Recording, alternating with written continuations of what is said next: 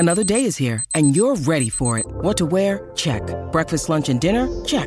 Planning for what's next and how to save for it? That's where Bank of America can help.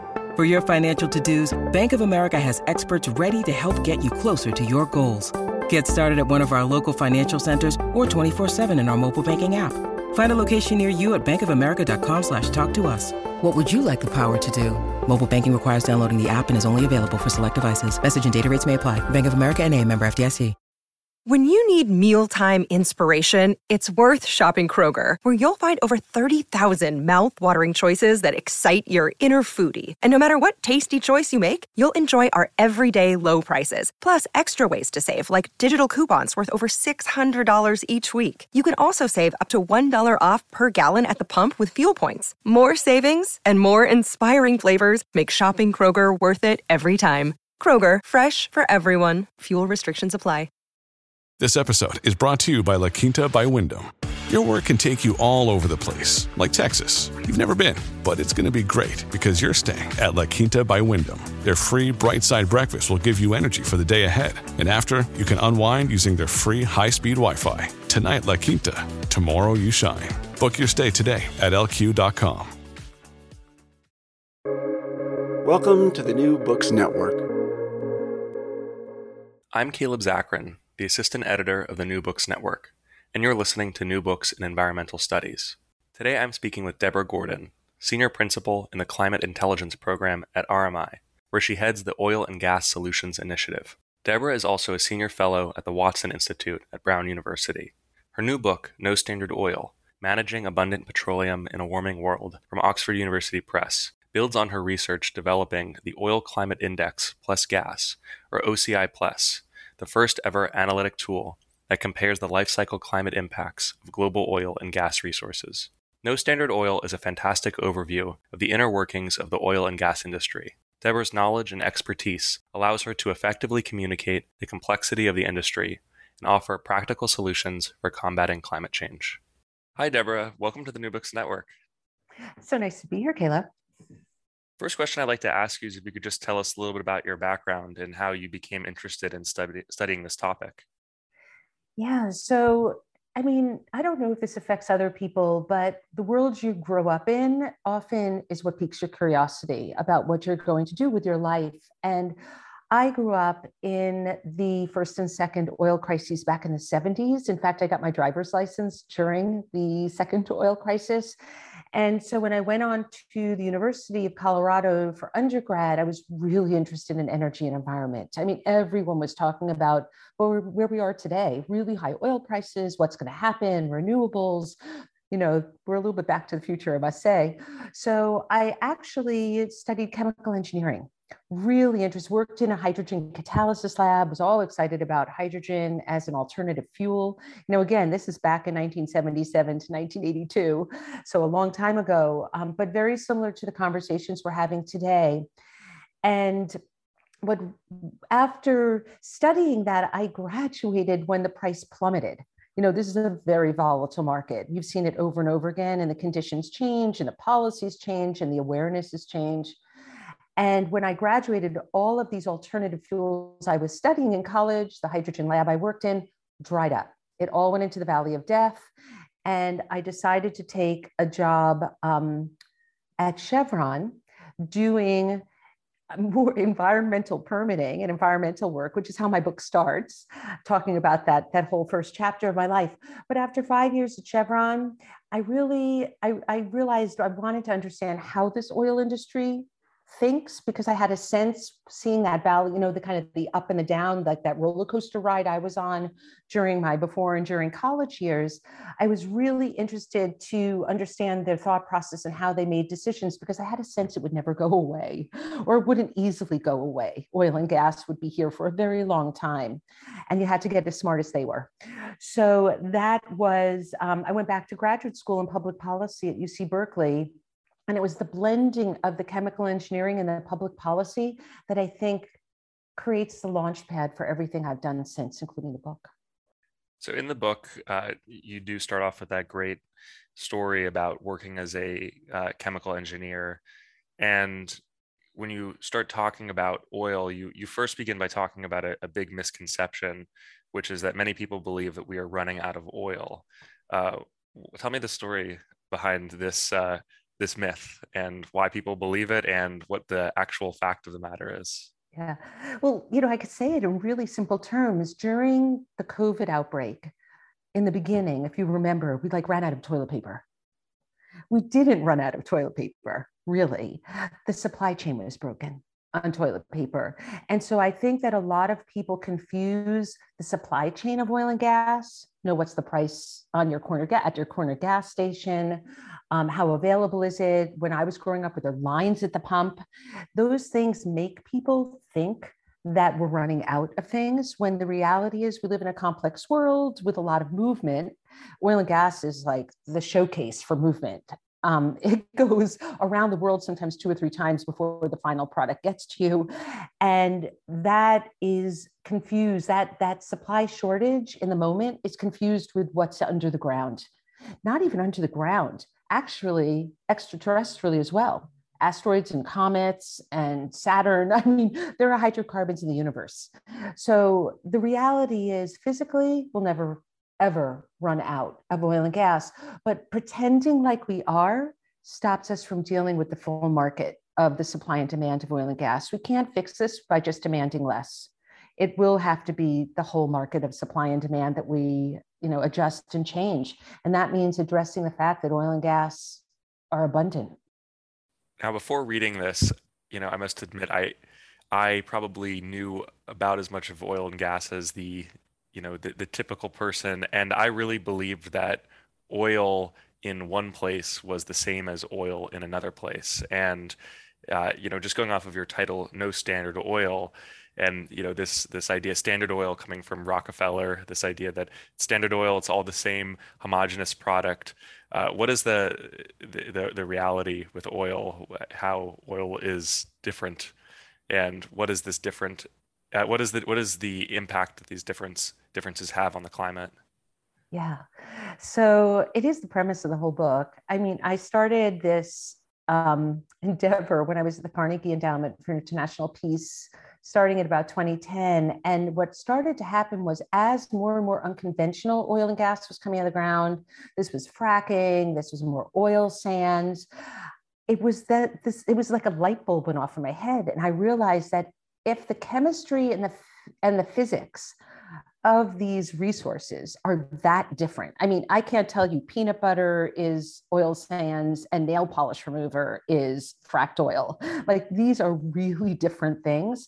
If they are that different, then it stood to reason that the climate impacts would be that different. And it's not even just the sheer physical nature that's so different. If you look at Russia's war with Ukraine right now, there are very different operating conditions in different places, even where oils might be the same or very different. And that means these differences multiply, sometimes a factor of 2 or 3x in terms of the full life cycle from the ground all the way to your tank, your gas tank, between one oil that you might take or one gas that you might put into your furnace and another oil or gas can be a difference of 2 or 3 different. So there's a lot of emissions reductions hidden in place by paying attention to the fact that there are these major differences in emissions between oil and gases, and we have the ability to reduce the emissions if we know where they are. Can you give some examples of different types of oil and gas and how they might differ? For example, in your book, you talk about working at a California-based oil field. How did that oil differ from oil somewhere else? That was really interesting because this was offshore California, and the project I was permitting, by the way, that platform is being decommissioned in the moment. No one ever talked about it. Again, this is like 1984, 1985. No one ever talked about the fact that California oil, and a lot of California oil, is more like oil sands. It's very tarry and solid. It's not conventional like Saudi Arabian crude. No one ever talked about that. We all talked about it even in the industry, like it's oil, it's one thing. But the differences come out in very interesting ways, that the heaviest oils have too much carbon in them. And in order to turn, and by a heavy oil, I mean kind of like either solid, like an oil sand up in Canada, a tar sand, or even just an extra heavy, gloppy, tarry, thick oil, that they have too much carbon in them. All oil and gas are hydrogen and carbon. And the thicker they are, the heavier they are, the weightier they are, the more carbon they have. But in order to turn them into things like gasoline and diesel and jet fuel and plastic bottles and pajamas, all the things we, use for oil, you have to remove a lot of that carbon. There's too much carbon for all of the petrochemical products that we need them for. And so all of that carbon, it's very energy intensive to extract heavier oil. It weighs a lot, and to refine heavier oil. So there's a lot more CO2 that comes out of every barrel of heavy oil that has to be extracted and shipped and then refined. Then on the other extreme, you have very, very light oils or wet gases and condensates. Those are things that have too much hydrogen basically in them, and they're too light. So what the risk there when you're going through the whole supply chain is they have a lot of methane. And that methane is a very potent greenhouse gas, and it tends to leak along the value chain. And that leakage of methane contributes in outsized ways to climate change. So depending on the oil or the gas, some oils also require a lot of inputs to get them out of ground. I'm thinking some of these fields, say in Indonesia and also California, you have to inject steam, but you make the steam by boiling water with natural gas. So there's a lot of emissions that come out of the ground. Basically, the bottom line is, and it was part of the Rockefeller vertical integration of this whole industry and his brainchild, there's a lot of the use of oil and gas to extract and process oil and gas. So in other words, a lot of emissions and a lot of use of oil and gas happens before we, the consumer, ever see a product. And that's the big transformation I think that the industry could make now, which is to not use oil and gas to make oil and gas, not use diesel engines, not use natural gas pneumatics, not use their own product, which is too valuable and it's too impactful for the climate to waste it, to use renewables and to use a whole different way as we work to get off of oil and gas. You can make a really big change in affairs by just not using oil and gas to make gasoline, to make diesel, to make plastic bottles. Something that you discuss in the book is two different approaches, demand side approaches and supply side approaches. What are the differences between these two approaches to curbing emissions? Yeah, so when we came out of the first two oil crises, and this is the conversation in Europe right now, when there's a supply shortage and it looks like supply is limited in the moment, the only thing that policymakers and civil society and public have at their disposal is use less, go on a diet, austerity. That's the demand side approach, which is basically consumers rule. They can decide what's moving through the global economy by their consumption habits.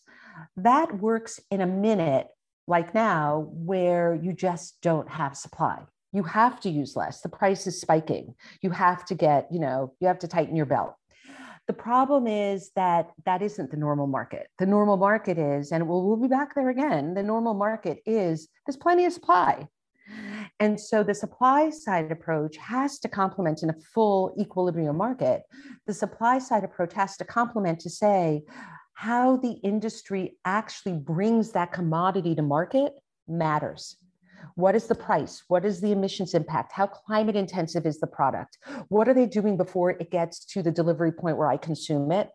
And for so long, we've focused on using less or being more efficient or buying an electric vehicle. And those are all necessary, but they're not sufficient. Because the market, what ends up happening is it's a cycle of the market that makes the market work so well to our benefit, because we don't have market crashes all the time, which is The more you use, the higher the price. The higher the price moderates how much you use. The higher the price, the less you use. The less the price, the more, the more the demand. The more the demand, the more the supply. The more the supply, the higher the price. It's just, you get this pendulum that swings back and forth to regulate the market through prices. And that's why you need supply and demand to affect a market as durable as oil and gas. This is sort of maybe a tangential question, but it was something that I was thinking about in relation to current events while reading the book, is that obviously oil prices are becoming increasingly higher, and there's been debates recently about whether or not we should tap into our oil reserves. And something I was thinking about in it that you talk about is this idea that high prices drive exploration. Are high prices for oil might potentially lead to exploration for more unconventional hydrocarbons that might have worse climate impact? Like, is mitigating prices in the short term actually, in the long term, good for the climate? Yeah, it's a big problem because high prices do two things that are counter to each other. They create the signal for less demand. So, people will drive less, they'll buy an electric vehicle, they'll make certain choices, the industry will get more efficient. But high prices also drive the desire, the profitability of finding more hydrocarbon. So what you need to do, it's not just the market price that really will intercede here. You basically need to price carbon. You need to have an externality price that's not market derived, where people will pay less for more impactful oil and gas and for consuming more overall. And we haven't been brave enough to do it. And I feel there's been a lot of talking, and Bill Nordhaus won a Nobel Prize for it, carbon pricing. But I think that there's a very serious problem that we have not dealt with. And it's not just from oil and gas, but it's very much seen in the sector. Politicians the politics of this are very dire, because any politician to be reelected cannot give bad news to the public. And bad news is, this is going to cost us. This is going to be more expensive. This isn't going to be easy. This is going to be hard, but it's worth it because we want to protect ourselves. We want to protect our, future generations, and we want to have more stability in our climate and less disruption overall, fires, floods, et cetera. It's a very hard message for a politician to deliver. I really don't think in my lifetime I've ever seen, maybe when we're going to war, is about the only time when you can give like one of those, Rosie the Welder, like go and, give up your life to do something and sacrifice. It's a very hard one. I'm looking very intently at Germany right now. I feel like so goes Germany, goes the world. In terms of, can Germany, who's dependent on Russian gas and oil and has war at their doorstep, basically near their border, and is very industrialized, very wealthy, and very innovative. Can they, and they've been talking about an energy transition for a very long time. So can they actually do this? I mean, are the politicians brave enough to do what needs to be done? On the point of carbon pricing, obviously, in order to do this effectively, we need to know the data. And as you said, in the 80s, nobody was talking about the climate emissions of different types of carbon. So can you talk a little bit about the oil climate index plus gas, or let's just call it the OCI plus for short, this data analytic tool that you've created? Yeah, so about 10 years ago, while I was at the Carnegie Endowment, I hosted an unconventional oil symposium. It was about 2012, and unconventionals were coming out of the ground: shale gas, fracked oil sands were coming like mad to the US. All of this was really flowing. And that's when I asked this question that we discussed earlier, well, how different are the emissions if the resources are that different, just fundamentally so? And I approached one of the panelists at that event, Adam Brandt, who's a professor at Stanford. He had developed a model called OPG that's used today for the low carbon fuel standard in California. And that model was really looking at how much different are the emissions for gasoline and diesel, two major fuels, based on those upstream emissions for getting that oil out of the ground. And I said to him, this is great. I'm really glad you did this, but I'm interested not in the fuel emissions looking backward. I want to analyze the oil and gas emissions looking forward through the whole supply chain. And so he thought that was a great idea. And we forged a research partnership and brought in a third party, Jewel Burgesson, who's a professor of chemical engineering at the University of Calgary. She had a refining model, brought in another colleague of ours then at Stanford, Jonathan Koomey. And the four of us developed the Oil Climate Index. Originally, it didn't include gas expressly. It was in there, but very weakly so. Now with the Oil Climate Index plus gas, OCI plus, it's both oil and gas. But basically what these models do, it's a series of models that assess through engineering analytics. They assess in a mass balanced way how much energy and therefore how many emissions it takes to get the oil and gas out of the ground, process it, then put it in pipelines, then refine it, and then consume it. So it's the whole emissions from the ground all the way to end use consumption.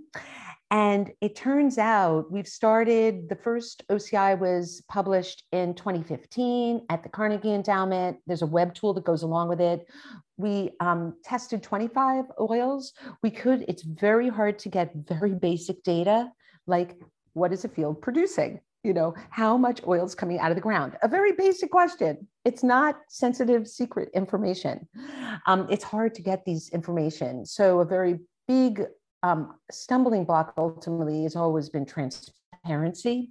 This world is very opaque just to get basic information. But we moved from 25 oils to 75 oils, and the same results held, that we're talking a factor of 2 or more in life cycle emissions. Any one oil or gas in terms of their production could be over a factor of 10x in the emissions, refining 10x in the emissions, big differences between oil A, oil B, or the processing of this way and the processing of that way. So now at RMI, we're updating it, in the midst of updating it, and we're looking in the hundreds of oils and gases to be run through the most updated. These models continually get updated and improved upon. They're open source. Anyone can use them. And the idea here is that we really want policymakers, civil society, industry, investors to have this information, because that's the only way. Like, for example, if we were brave enough to do a carbon price, even if we were brave enough and we priced all oil the same, we would be missing so many emissions benefits, because it would just be saying that everyone pays the same amount at the gas pump. As opposed to when you track the emissions through the whole life cycle, some gasoline costs 10 times more than other gasoline. So it really has to be borne out through the whole life cycle, because that's how you get the industry to compete in a way that they'll reduce their emissions. This episode is brought to you by Shopify. Whether you're selling a little or a lot, Shopify helps you do your thing, however you cha-ching. From the launch your online shop stage, all the way to the we just hit 1 million orders stage. No matter what stage you're in, Shopify's there to help you grow. Sign up for a $1 per month trial period at shopify.com/special offer, all lowercase. That's shopify.com/special offer. At Evernorth Health Services, we believe costs shouldn't get in the way of life-changing care, and we're doing everything in our power to make it possible. Behavioral health solutions that also keep your projections at their best? It's possible. Pharmacy benefits that benefit your bottom line? It's possible. Complex specialty care that cares about your ROI? It's possible. Because we're already doing it. All while saving businesses billions. That's Wonder made possible. Learn more at evernorth.com/wonder. To continue with this discussion of industry players, can you tell us a little bit about some of the different major industry players and their efforts to address some of these climate concerns? I think this is really confusing to policymakers and the public. you often will read a story about the industry and, the boogeyman of this industry and labeled there as Exxon, as if ExxonMobil is the oil industry. The reality is that 80% of all the world's oil and gas production is done by national oil companies. Saudi Arabia, Nigeria, Russia, Brazil, it's not done by the public companies that have boards and answer to shareholders. So that's one very big misconception. But even then, kind of beneath that is a huge cadre of actors that are part of this industry, whether they're service providers, whether they're data providers, whether they are the investors, whether they're institutional investors and banks, or whether they're even, individual master limited partnerships that you might even have put money away, or your parents put money away in an MLP, this master limited partnership, and it's funding an oil company that you've never heard of. There are wildcatters, there are independent producers, there are refiners that are part of major oil companies, the refiners that you've probably never heard the name of, like Tesoro. So it's a very complicated industry with many, many thousands of actors. I've kind of argued that the refining sector is probably the single best place to focus any policy attention, because it's a bit of the link between the producer and the consumer. Because none of us, if I gave you as a gift for your birthday a barrel of oil, it would be worth what, $120? It's a nice gift. You can't do anything with it. Nothing. It would sit in your backyard and just age and turn to sludge. So That's very nice the refiner turns all of that thing that costs so much but has no value to anyone into all of the things that we use. Everything in your day, your toothpaste, your pajamas, your soap, your shampoo, your plastic bottle, the road, the tires on your car or your bicycle, everything is from that oil. And so I've often argued that the refining sector, which is very much overlooked, everyone talks about the producer. The refining sector, there are only 600 refineries in the whole world. And so the idea of being able to change and transform this industry rides a lot on the refining sector, but no one wants to talk about refining. I'm based in New York. Obviously, as a New Yorker, I don't have a car, but if I were to go and drive into New Jersey and go to the pump, where the oil that I am getting, where would it have been refined? Would it have been refined somewhere in America, or could it possibly be refined somewhere else? Both. Here's the biggest myth too. There's so many myths in this thing. I only wrote about a handful of myths in the book, but really there are so many myths, and it's almost impossible. I mean, I don't even fault the public for not understanding that much about the sector, because I just think that it's shrouded in myths. It looks like, because we are like the number 1 or 2 world's producer of oil, we are rivaled by Saudi Arabia and Russia, that it looks like we're independent and we can, self-sustain. The reality is we can't even refine the oil we produce. It's too light. The refineries were all remade to handle very heavy oil in the 2010s. And now we're kind of fracking very light oil. So it's almost like putting your soup on a stovetop set at way too high, way too high a temperature. And in a minute flat, it's going to boil off and you're going to have like a burnt pot. So these refineries are set with way too much energy and heat and steam to deal with these light oils. And so the reality is we export a lot of the oil we produce. We trade oil, say, with Mexico. We take their oil, their heavy oil, into our refineries and give them our light oils for their refineries. So the reality is, and even in, if you were to drive to Jersey and fill up your tank, there is no telling where that gasoline came from. It could have come, and it changes a lot with arbitrage. It could have come from nearby, one of the few refineries left in the Northeast. It could have been imported from the UK. It could have been imported from Latin America, most likely. We do a lot of gas, product trading with Latin America. They have a lot of oil, but they don't have a lot of refining. We have a lot of oil that's not right for us, and we have a lot of refining. So we take oil from, and California is a great example, like so oil dependent, large state, very wealthy. California imports 75% of its oil. So not, it has no sense. And Texas exports a lot of its oil and refines a lot of imported oil.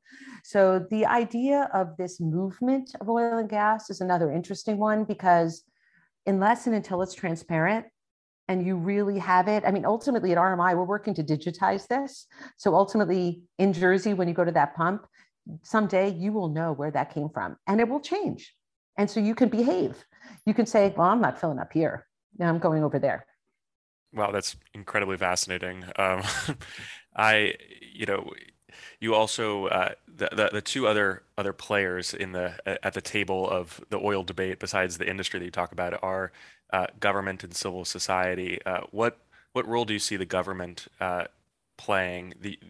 The let's say start with just talking about the U.S. government in particular, and then international international bodies, what role that they can play in addressing these issues? First, I want to be very optimistic. There are so many tools in the toolbox here. It's just a matter of will we use them? Things are breaking little by little in the house, and are we going to fix things up, or are we not going to fix things up is more of the question. But in terms of policymakers, I kind of divide the world, and I do this in the chapter, I divide the world into two basic simplified worlds: the world of oil and gas takers and the world of oil and gas makers. The takers are importing. They don't have resources themselves, and the makers are exporting to the rest of those in the world. What makes the US unique is it's both. It's what I was just explaining to you. It's not just a taker and it's not just a maker. We're the world's largest producer and refiner. We're also the world's largest consumer. And those things don't always balance. So we're a little bit the revolving door of this whole thing. I often think, like, if we could really think of a solution here, we would solve it for the takers and the makers. Because when you get to makers, it gets very fraught. If you're Russia, if you're Saudi Arabia, if you're Brazil, even Australia, you're a maker. Canada is another example. You're a maker. You consume a lot less than you make. So your whole financial prospect of your country, your GDP, has a lot of oil and gas in it. And it's hard to give that up. I mean, this is not only do you get royalties when it comes out of the ground, you also get a lot of money when you sell it on the marketplace. So the idea of how you actually transform a maker society is tough. Now, we have some help in that this turns out the Saudis, the Norwegians, and maybe the Texas frackers have the lowest emissions intensity oil and gas in the world. So some of these makers, the Saudis, might be willing to change the terms of engagement and say, we're not just selling oil anymore, we're selling lower emissions intensity oil, and create a new benchmark that isn't just based on volume, the barrel. It's based on how many emissions per barrel you get, a premium. And if then the takers in the world, like China as an example, decide it's worth combating climate change to turn themselves in a buyer's way toward lower intensity oil, that could change the whole state of affairs that we have here without even having a, express carbon tax. I included Texas in that because I think that if the Texas frackers don't leak their methane, they become race to the top, some of the lowest emissions intensity oil. The Norwegians already are. So there are some real natural winners here as we get off oil, but still use some. We could do this in a really smart way. Russia's terrible. They won't be anytime soon, part of that race to the top. But they also use oil revenue for not great things, like we're seeing now in Ukraine. So there might be some ancillary benefits to thinking in climate ways about this, because we might disempower some of the other oil regimes that that use their oil for things that aren't so good for society. Now, I know so many people, myself included, who are very concerned about the future prospects for climate change. And I think a overwhelming feeling that I hear from a lot of people is a sort of a pessimism and a sense of despair, and this feeling of what can they do as individuals. So what would your recommendation be to just, the average person who doesn't know much about the actual science behind oil, but is concerned, about climate change? I really think it lies in education. I don't think it's about answers. I think it's about learning how to ask the right questions. I thought that for a long time. I remember when we were raising our kids, there was just a lot of like trying to get them to see the problem and then ask the right questions so that they weren't just grabbing onto a simple solution, because most of the hardest problems are baked into a system. So you have to get really smart about understanding the system dynamics, because what you don't want to do is spend a lot of effort. Say, I'll give you an example, buying an electric vehicle, which is fantastic because it's no tailpipe and the city will be cleaner because of you. That's fantastic.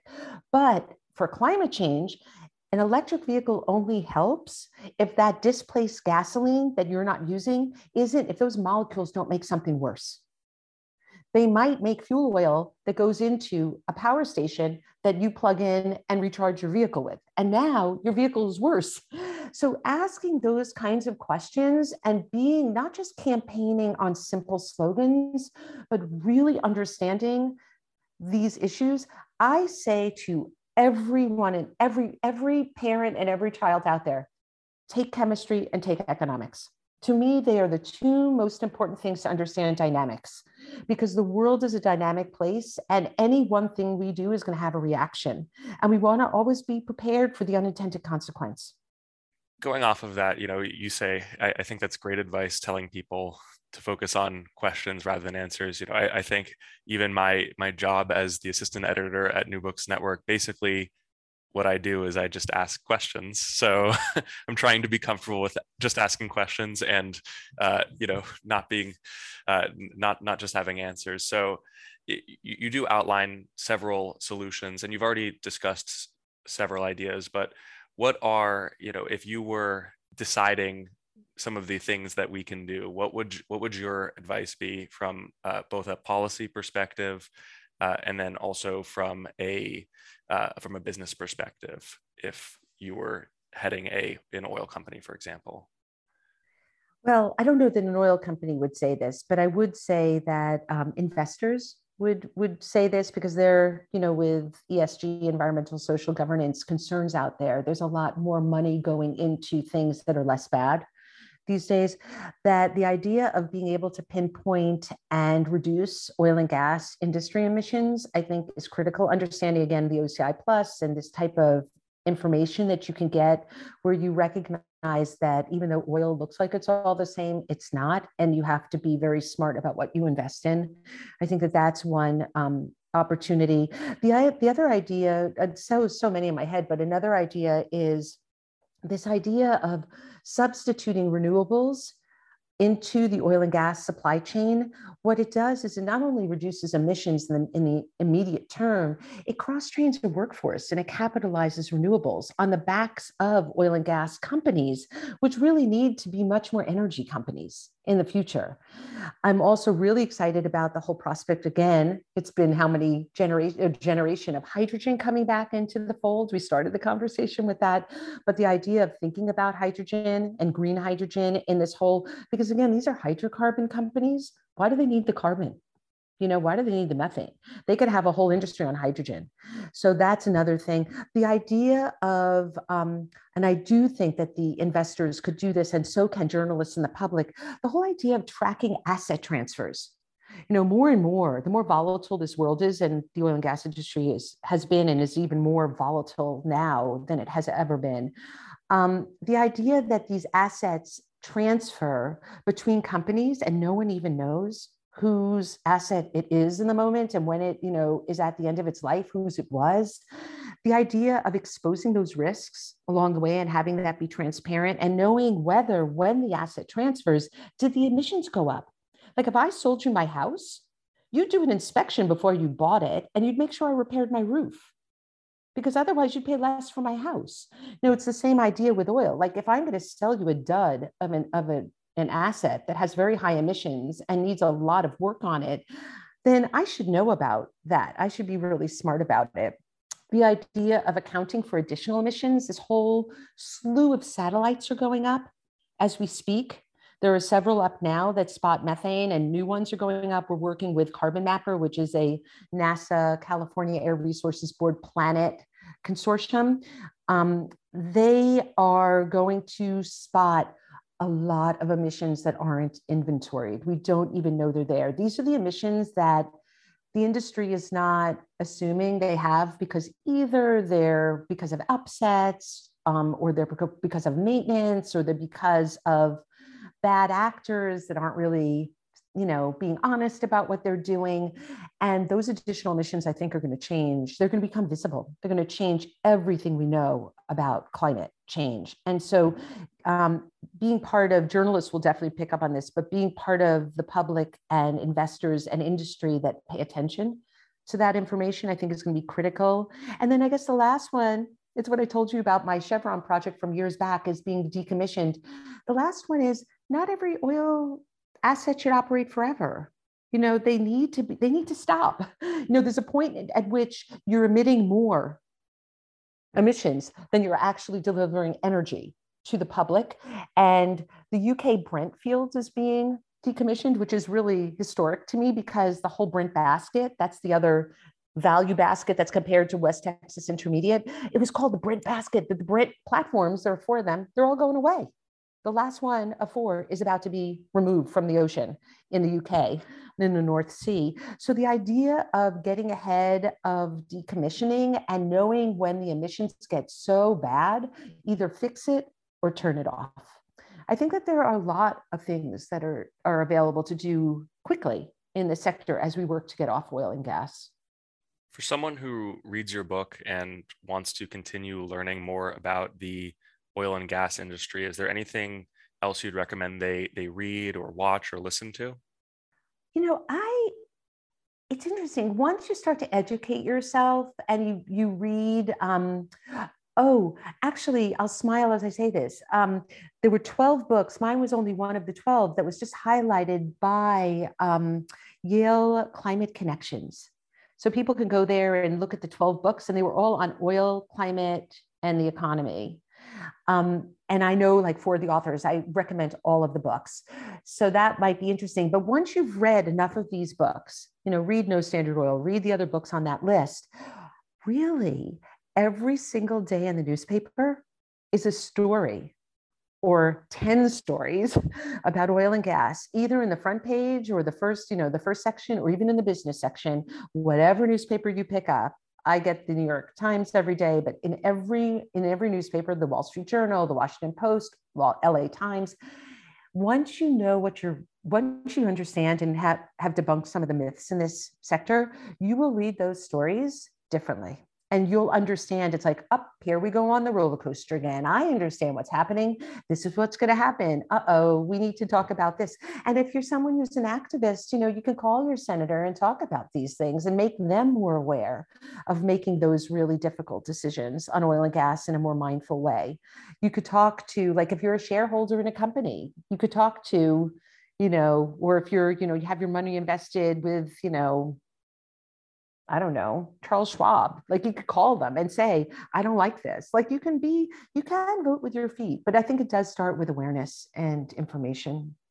And then that drives more transparency, which brings more information. I've always been looking for virtuous cycles in this sector because I think that's how you get out of the hard problems.